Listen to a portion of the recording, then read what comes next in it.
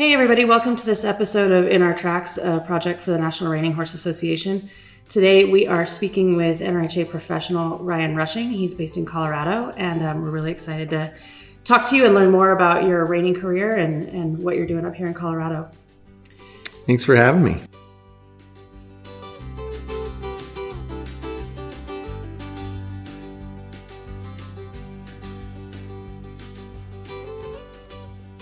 Welcome to In Our Tracks, a project from the National Reining Horse Association. We're here to honor the history of reining, discuss current events and trends, and look ahead at the opportunities this sport has in its future. We'll honor the legacy makers, movers, and shakers from the reining industry, as well as grassroots competitors and weekend warriors to offer insights from the full spectrum of the reining community.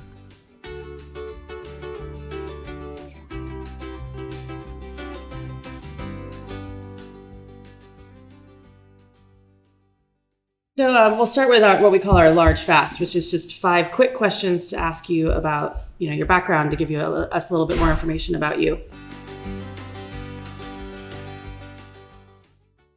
All right. What is your favorite food to have in the truck when you are hauling to a horse show? It's not healthy, but I would say gummy bears for sure and sunflower seeds. Well, those are not the worst things that you can have. I'm picky about the gummy bears, though. It's got to be the right kind. Oh, okay. So it can't just be any gummy bears. Yeah. But very picky. What do you like to listen to on the road? Are you a podcast guy or music? Sometimes I'll listen to music, but anymore, I mostly listen to podcasts and audiobooks. I do a lot of audiobooks. Yeah. Those kind of keep me going. What are your podcast recommendations? What are you listening to? Ooh, I listen to a lot of Joe Rogan. Okay. So I like that. Beyond that, what have I been listening to lately? I can't even remember. But a lot of Joe Rogan podcasts. He's a great interviewer. Yeah. And then been doing a lot of audiobooks lately. Those are good. Do you mostly do fiction or nonfiction? What are you listening to? Mostly. So when I'm driving, if I'm doing something else, I like kind of historical nonfiction, but sometimes those get a little bit slow for 3 a.m. on no sleep, trying to stay awake on sunflower seeds. Right. So in that case, I do more fiction, like kind of thriller books and stuff like that. Oh, great. Yeah. What is to date your most memorable accomplishment horseback? Most memorable accomplishment horseback. We were just talking about, this was my first year to make the open finals at the Futurity. And I would say to date, that's probably the most memorable. That's just a special horse show. And it's so tough to make the open finals there. For sure is. 2 rounds, you got to be perfect. And it's a challenge. So that would definitely be the most memorable so far. Great. What's your favorite trait in a horse? Favorite trait in a horse, I would say heart and a lot of grit. Yeah, a horse that just wants to try hard and wants to do the right thing and has a lot of guts. I like mares quite a bit personally. So I think especially if you get a mare that has a lot of try and a lot of heart, then that's hard to beat. Those are my favorite to ride. That's fun. What is the most common advice that you give to your non-pros before they go show? Think slow. Yeah, everybody gets wound up before they go in the show pen and puts fast forward on, but I always try to tell everybody to think slow, be smooth, and then fast, and think about showing the maneuvers and not the pattern. I think if you go in and you think about, I want to run a great pattern, you're not paying attention to the details and you kind of miss the forest for the trees. But if you go maneuver to maneuver and show each one the best that you can, you get a pretty good result typically. That's great advice.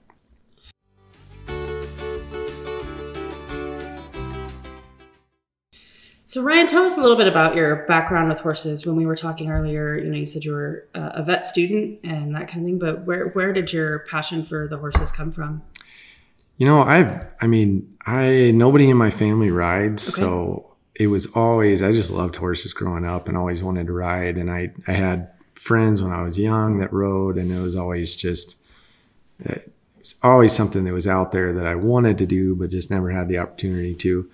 And I started riding, just taking lessons when I was in middle school, and started out in English actually, because it was basically the only thing I had access to.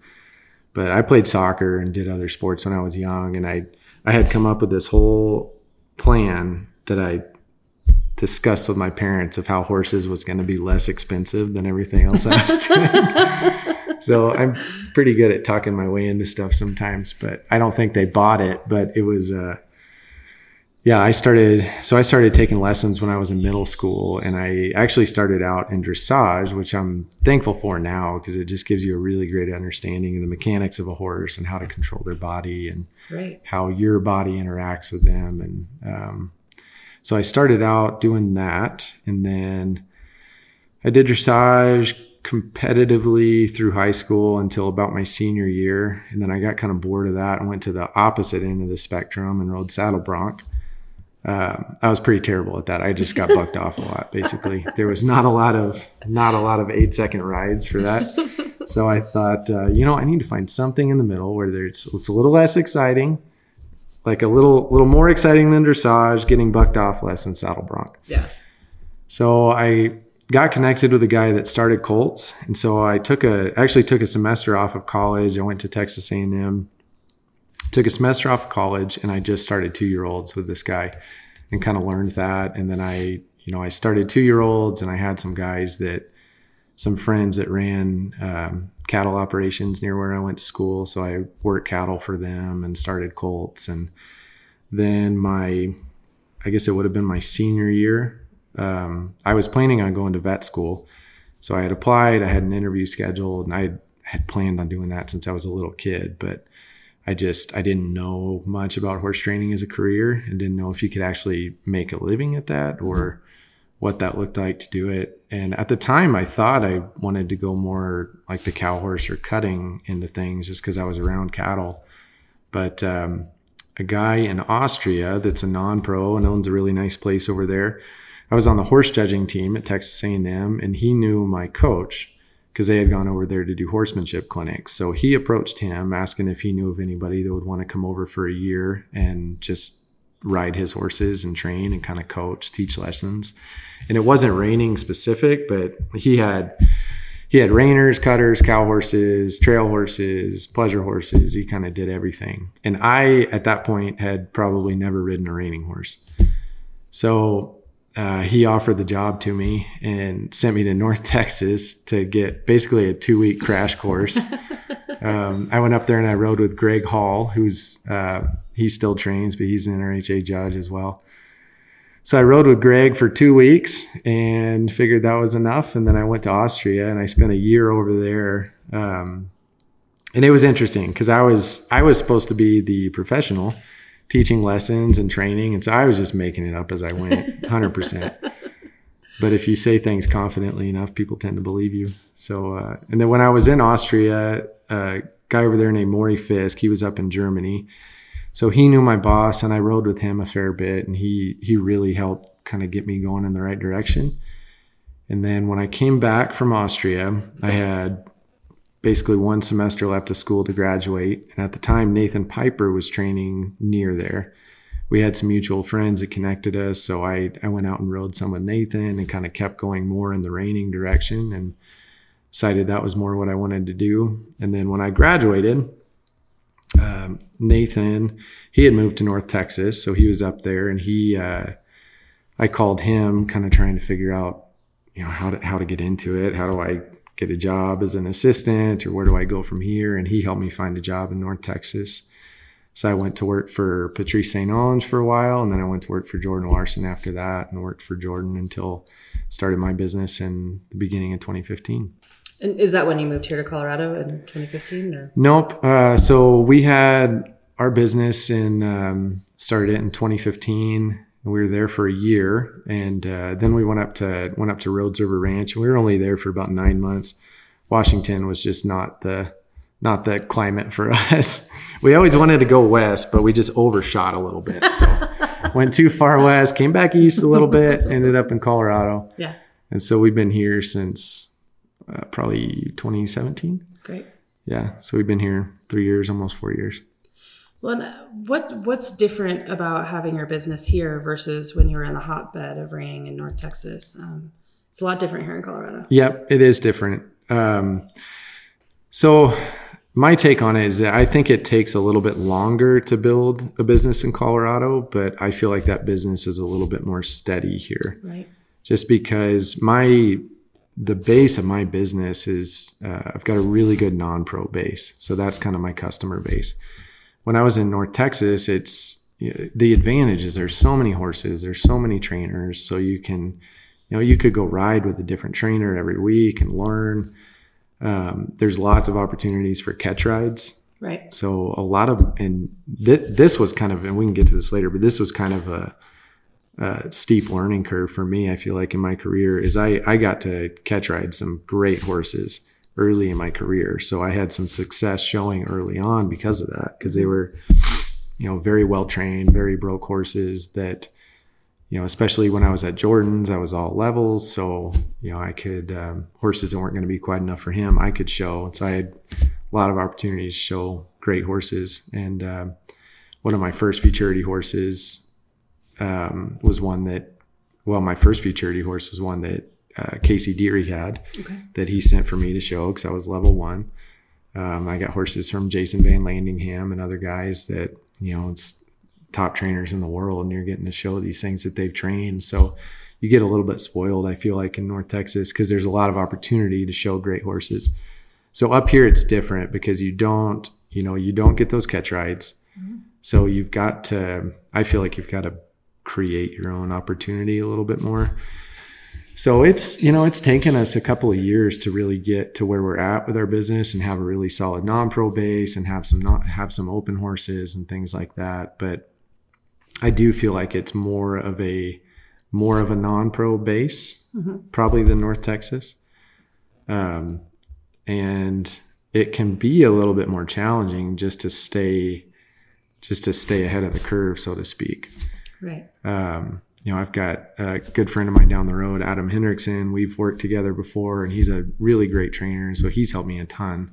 And he and I ride together probably every week. He either comes here or I go there and we ride together because we found that that's pretty necessary just to keep pushing each other. Because otherwise, if you're just riding around and looking at the mountains and thinking about how great life is, and then you go to a horse show, you're like, oh crap, I'm going too slow. Yeah. So you've got to keep the perspective of, everybody's hustling, they're pushing, they're working hard. So you've got to be very self-motivated to do that, because if you weren't the self-starter, so to speak, or self-motivated, it would be easy to just get distracted by living in Colorado and not continue to push yourself and grow and learn. Yeah. And there's got to be something too about keeping your name out there too. Yeah. And not, kind of fading to the back because you're not right there in front of everybody's faces. You definitely kept your name out there in December at the Futurity by making, the open finals and all that. Yeah, that sure helps. Yeah. Yeah. That was a great experience. So, tell me about a horse that you've had or had connections to that maybe was a big turning point in your career and changed something for you, or changed your perspective maybe, or just your trajectory of your career. So I was thinking about this because like I said earlier, I've had the opportunity to show some really great horses. Mm-hmm. Like I got to show Stepping on Sparks when I worked at Jordan's, and I made the level 3 finals on him at the NRBC, and then showed him at the Derby, made the finals there as well. I showed a mare named She's a Smart Wimpy. That was my first open finalist at a major event. So I made the open finals at the Derby on her. So I've had the opportunity to show some really great horses that were very talented and very well trained, but I was thinking about that because I was like, all right, was there a horse that really changed the trajectory of my career? And I can honestly say, I don't think looking back, there's a horse where it's like, I made this finals and then it was like, all right, I've arrived. I'm there. Business is good. I'm cooking. Yeah. Everything's hot. I think that something that I learned through showing some of these really nice horses was that, one, like, customers want to see consistency. So making the finals once isn't going to make you or break you. I think the important thing is to be consistent, and whatever you're showing, that you're doing the absolute best that you can on that horse. Because part of what I struggled with was, after showing some of those really nice horses, like, all I wanted to do was make the finals. And then I would go somewhere and maybe I'd be on a horse that wasn't quite as talented as those, but I'd try to ride them like they were a 74 horse. And then you end up with 70 because you're just trying to overdo it. But I kind of went through I feel like a funk a little bit training for a while, because he said when I was at Jordan's, he's an incredible showman. He and I got along great, and he really shaped my career and training, I would say, in a lot of ways.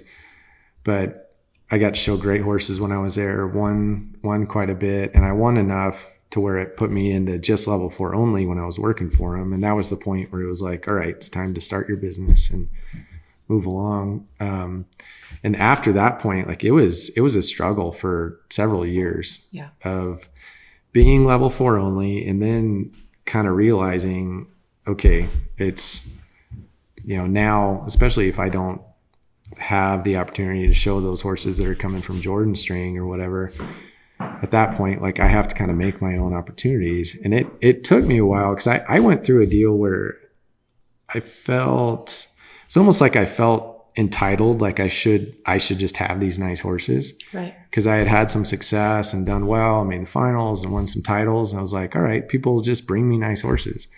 And then when they didn't show up, and you're not making the finals, it's frustrating. And for a while, it was like, I felt like I should have those opportunities, or those opportunities should be given to me. And it took me a while to realize that. But at some point, I hit a point where it was like, okay, those opportunities aren't going to fall in my lap. Like those horses aren't going to fall in my lap. I've got to figure out how to get better and how to make those opportunities. And I think that shift happened for me a couple of years ago. And especially when I was up here, like I wasn't going and riding with people. I was kind of in my same routine and getting stuck in the same, as a trainer, just the same stuff you do every day. But I went, and that's when I started riding with Adam more. And that was really a shift for me. Because it went from having this mindset of almost being bitter that I didn't have, the horses that these other guys had to show, to, okay, I don't have them. But, there's a reason for that. Those guys have been super consistent. They have trained those horses. They've proven they can do it. And so I've got to do the same thing with whatever caliber horse I have. And so it just shifted my mindset of, I need to figure out how to get better. I need to do the best job I can on the horses I have and just build from what I have. Yeah. And that, that paid off in a lot of ways, because with the mare I made the open finals on last year, when we bought her at the Futurity sale, and she had been hurt as a 2-year-old and missed a bunch of time. So it was really a gamble, but we loved that her mom is Miss Silvergun. We loved that mare. We loved what she produced. And she was in the marketplace sale, and Amy's actually the one that found her. And so it was a roll of the dice. And when we got her, I wasn't even really planning on showing her. But as the year went on, she just kept stepping up and kept doing better. But my mindset that whole year was, I need to be a better horse trainer. I need to do a better job and not feel entitled to have some great Futurity horse or whatever. And so I feel like having that mindset shift really helped me do a better job on her, because I was getting help and riding with other guys and trying to be a better trainer, and just consistent and showing. And then it paid off.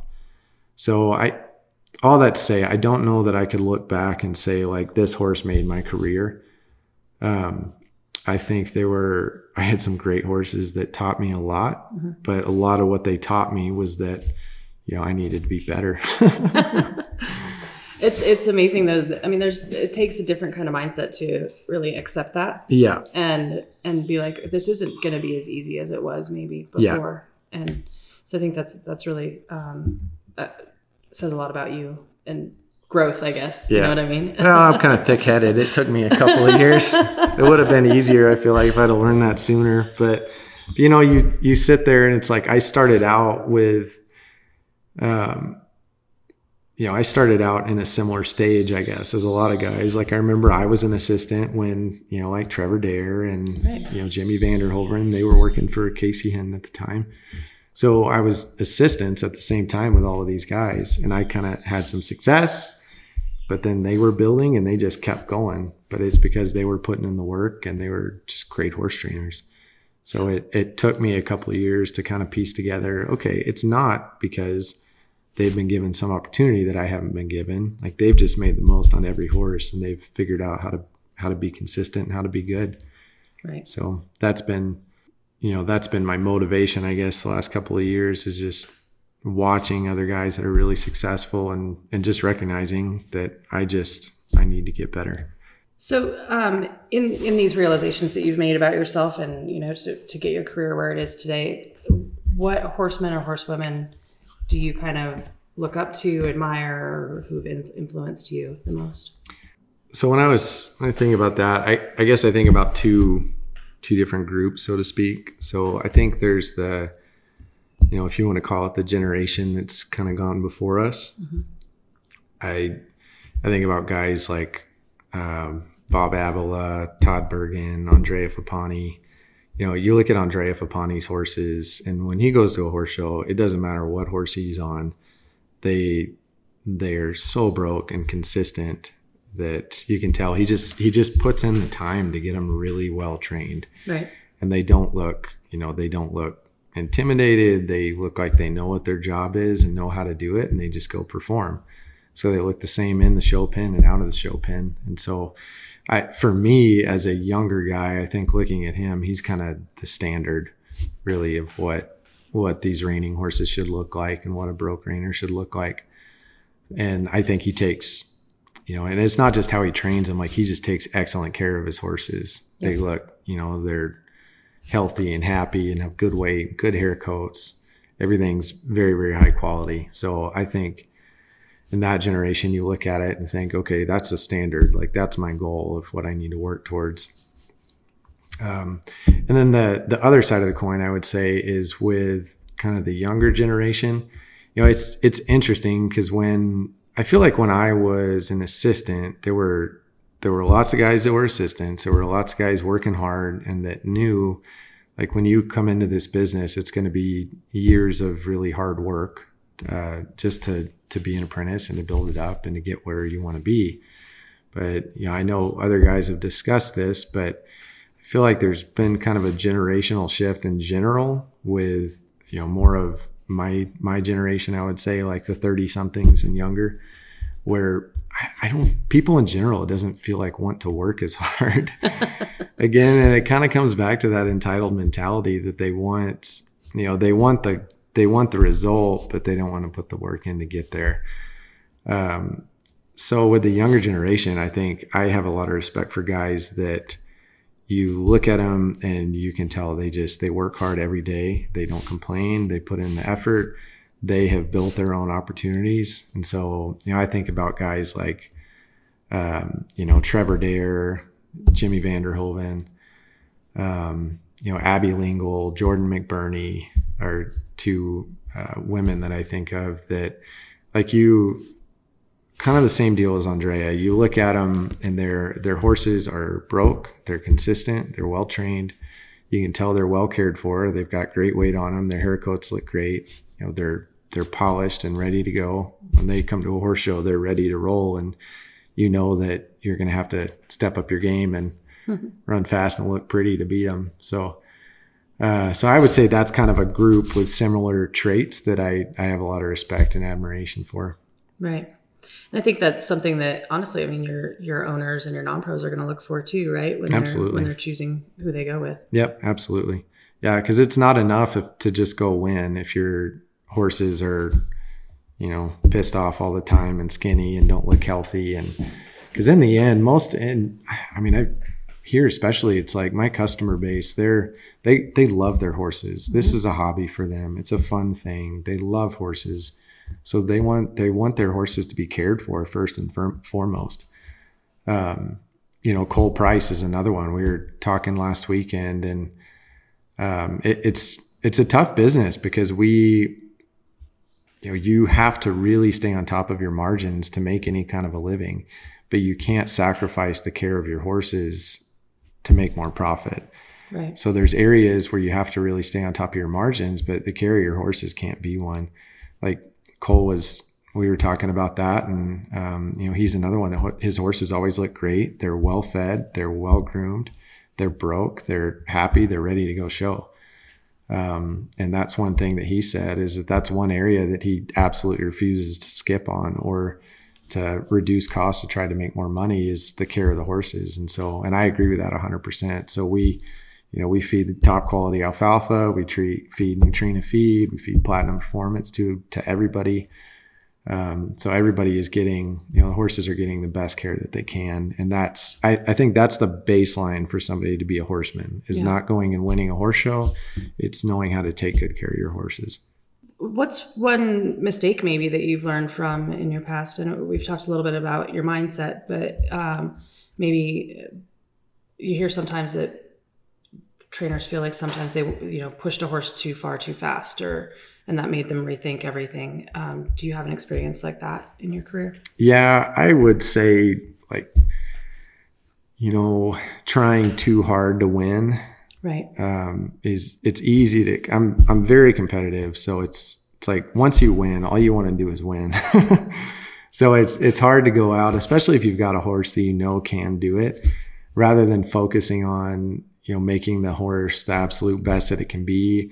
And like I was saying with my non-pros, if I just listened to everything that I told them, I'd be in a lot better shape. But, when you go in and think about, okay, I'm going to show each maneuver the absolute best that I can, not go and try and win the horse show, but I'm going to go show each maneuver the best that I can. And if I do that, then I let the chips fall where they may. Right. So then if you go and you had the best pattern that you could possibly do, everything you did was on par, or right where it needed to be, then if you win, it's great. If you don't, you're still happy with what you did, because you did everything that you could do. And it makes it to where you're not like jealous or bitter at somebody else if they beat you, because what you did, what you can do. And if they went and beat you, then they had the better horse and the better run that day, and that's okay. But early on, when I had some success, all I wanted to do was win. So I was just going in the pen every time trying to win. And I was overshowing, overdoing it with my horses. And when you do that, you end up getting less out of them, rather than if we need to push them to find their potential. But when you find that potential, you have to be able to step back and recognize what that horse can do and really try to maximize that and show them for what they can do, not for what you wish they were. That really helps with the horse's longevity too. Then if you're doing that with your futurity horses, and then you take them on through their aged event years, it saves them. Absolutely. Yeah, definitely. So if you weren't a horse trainer or a veterinarian, I guess, what do you think what career path, what different path would your life have taken, do you think? Yeah, that's a tough one, because I don't know. I really enjoy the business side of this business. So, I love training. I love being outside, but I enjoy the business side as well. And, going, like, keeping my books on track and managing employees and doing all of that. So I could see myself in several different kinds of business, I guess. Mm-hmm. I have learned that I don't make a great employee. So you'd be an entrepreneur. Yeah. My dad owns his own business, and he and I are we're very, very similar. But he told me at one point, and it was before I really realized it. He said, at some point you're going to recognize that, like, you and I, we just don't make good employees. Like, you need to do your own thing, and you'll figure that out. And I have definitely recognized that, because I like to make my own decisions. I like to have control over things. So I felt like I kept it together long enough to be an assistant. But after that, I couldn't. I would not be the kind of guy that could go, work for an owner for the rest of my life, or work for a trainer. It's just not in my personality. So I would definitely need to run my own thing. So I could see myself running some other kind of business, but it would have to be something that would challenge me and push me. And, I don't know if I would be quite as obsessed with it as the horse training, because part of it's just, I love horses. I love being outside. So that combination works really well, because in Colorado, thankfully, we're outside most of the year riding. Yeah. So that's a huge benefit. But I would say probably I'd have my own business and run something like that. And it's interesting that you said that, I mean, you're obviously doing the training here and you coach your non-pros, but you're also running the business side of it. That's a lot to take on. It seems like a lot of times you'll find that somebody has someone else handling their books or, that kind of thing. But it's interesting that you're very involved in every aspect of it. Yeah. And a lot of it, when Amy and I were younger, when we just started out, she was working with me and helping me with a lot of it, but she's too expensive for me. So she's a realtor. She does that full time. So we both have our own businesses, and she helps me a lot. If I'm out there working and she's not working, she's out there with me. And owning our own place now, it's a lot more work. So it's the training business, and then it's everything on top of it. So she's on the mower, she's, helping me move hay or feed horses or clean stalls on the weekends. So I couldn't do it without, a wife that works as hard as she does. She's a crusher. But yeah, for me, I don't know. I enjoy the business side of it. And I know Amy, she has so much on her plate as well. And it is funny because we'll get customers that walk up to Amy and be like, here's the check for this month and here's this. And she'll be like, all right, I'll give that to Ryan. I don't know. Or they'll ask something about a bill and she's like, I have no idea. Gotta ask Ryan. So we definitely work together and she helps me with a lot, but she's got her full-time deal. Well, it seems like you guys together here in Colorado, you live a very Colorado lifestyle. You climb, right? And trail run and that kind of thing. And, or outdoorsy. And she told me you guys just bought a camper. Yeah. Everybody laughed at it because it's like the tiniest camper you've ever seen. But for us, it's perfect. Right. Yeah. So how do you balance those kinds of interests and passions with a business that really does take over your life? Yeah, it is tough because owning our own place now, we can't just walk away and shut off the lights at the end of the day, or, it's hard for us to get even a couple of days off on a weekend. And we love it. I love being here. We love having our own place and running it. But something we've kind of tried to do is, if we can, even if it's once a month or every other month, just take a Monday off because it's easier for her as well. And, we'll take off on Sunday, we'll be here coaching on Saturday and doing that, and have a Sunday and Monday together to go into the mountains, do something, just get away from the ranch for a couple of days. And thankfully I've got great employees that, I trust and take care of everything, but we don't get a lot of time. People ask me about that when we go to horse shows or whatever. It's like, man, it seems like y'all climb all the time, but we really don't. The nice thing is we've got, we're 30, 40 minutes from great climbing areas, and, we're right in the foothills. So I can go out and drive 15 minutes and be running in the mountains. So it's easy to get done. Even if we get done at 6:00 or whatever, this time of year it's light till almost 9. So it just makes for late nights. I don't think if Amy and I eat dinner before 9:00, it's an early night, but it's just because that's kind of how we do it, I guess. But so it's not like we have a ton of spare time, but whatever spare time we do have, we just try to make the most out of. Right. And we've got the mountains close by, and we love to be outside. We didn't start climbing until we moved here. I was afraid of heights, and Amy decided it would be a good idea to take up rock climbing. So, if I ever disappear, I'm kind of suspicious. Just look into it, because I'm also terrified of sharks. And we went on a vacation a couple of years ago. It was like first big vacation we've ever done, but we went to Hawaii for our anniversary. And of course, she wants to go paddleboarding and surfing. And I was convinced the whole time I was going to get eaten. It's like, this is how I go, but I can't tell her I'm scared. So here we go. So she likes to find the few things that I'm scared of and be like, yeah, let's take up rock climbing. Oh, you're terrified of heights. Okay, it'll be fine. Just challenging you and making you a better person. Just pushing me. But for me, that even though we don't have a ton of time to do it, if we take a day off, for me, it's not restful to sit inside and watch football. I get anxious doing that. I don't clear my head well that way. I get more anxious, I feel like. So for me, I need to, and again, because I'm also competitive, probably more so with myself than anything. So I like to do things that really push me mentally and physically. And that's where the rock climbing, the trail running came in. But for me, it's a big stress relief. Cause I'm also, naturally, I'm a pretty introverted person. Like I could be by myself 98% of the time and be perfectly fine. But as a non-pro coach, that doesn't work because you're around a lot of people. And I love coaching, but at some point I just run out of words and mental capacity to talk to people, and I just need to get off by myself.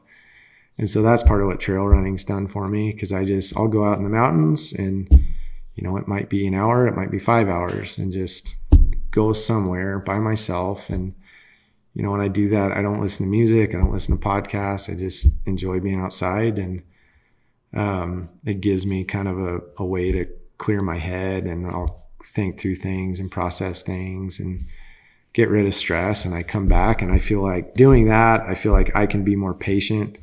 So I feel like it makes me a better trainer, makes me a better boss, makes me a better husband, because I've got an outlet to get rid of that stress. Right. And come back patient and ready to go. Well, and in this time when we were all stuck at home, it probably helped you from getting into your young horses too much and overdoing them. Yeah, right? Absolutely. Me and Adam were talking about that. We said I feel like our 2-year-olds are looking at us like, we heard y'all are supposed to go away about this time of the year. Like, you need to go somewhere. Because it is, you hit a point where they need a little break. Like, they're working hard and they're doing their jobs and kind of know the drill at this point, and they start needing a little break. So it does give me a way to be competitive or push myself in another outlet other than just the training. Yeah. Because for me, I just, I love horse training, but I think if it's the only thing that you ever think about, I think it's hard to keep perspective on things. Right. So it's helpful for me to kind of step away and come back to it. So a day off for me, I might be physically exhausted at the end of it, but then I'm mentally fresh and ready to go. Yeah, that's great. What are your pet peeves around the barn?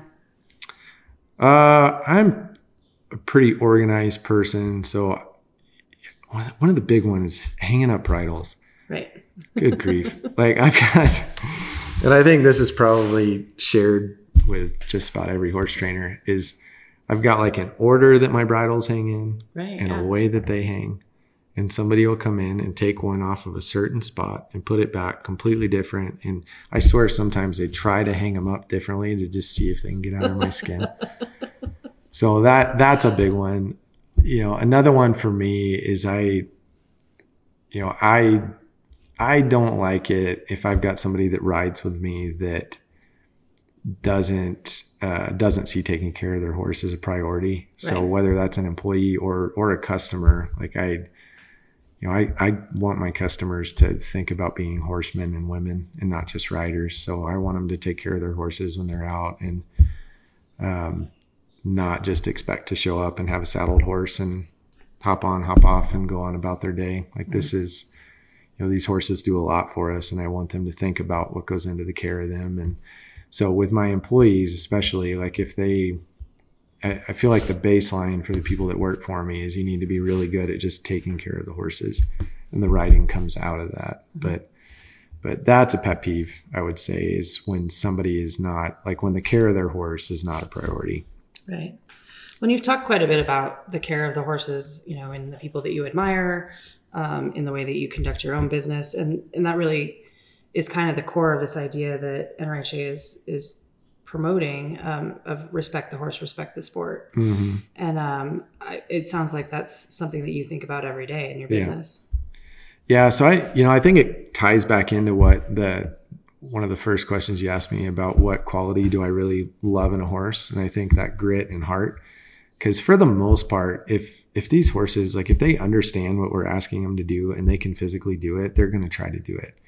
Like, there's some that are just not good-minded and they need to just go down the road and do something else. But the way so many of these reiners are bred now, like, they're bred to do it. So they've got the capacity to do it. We just need to make it really clear what we expect of them and make that the easiest thing for them to do. So I feel like when a horse has that heart and has that try and they're giving you everything that they can do, like, if you respect them in that and you appreciate that in them, they're going to go perform for you.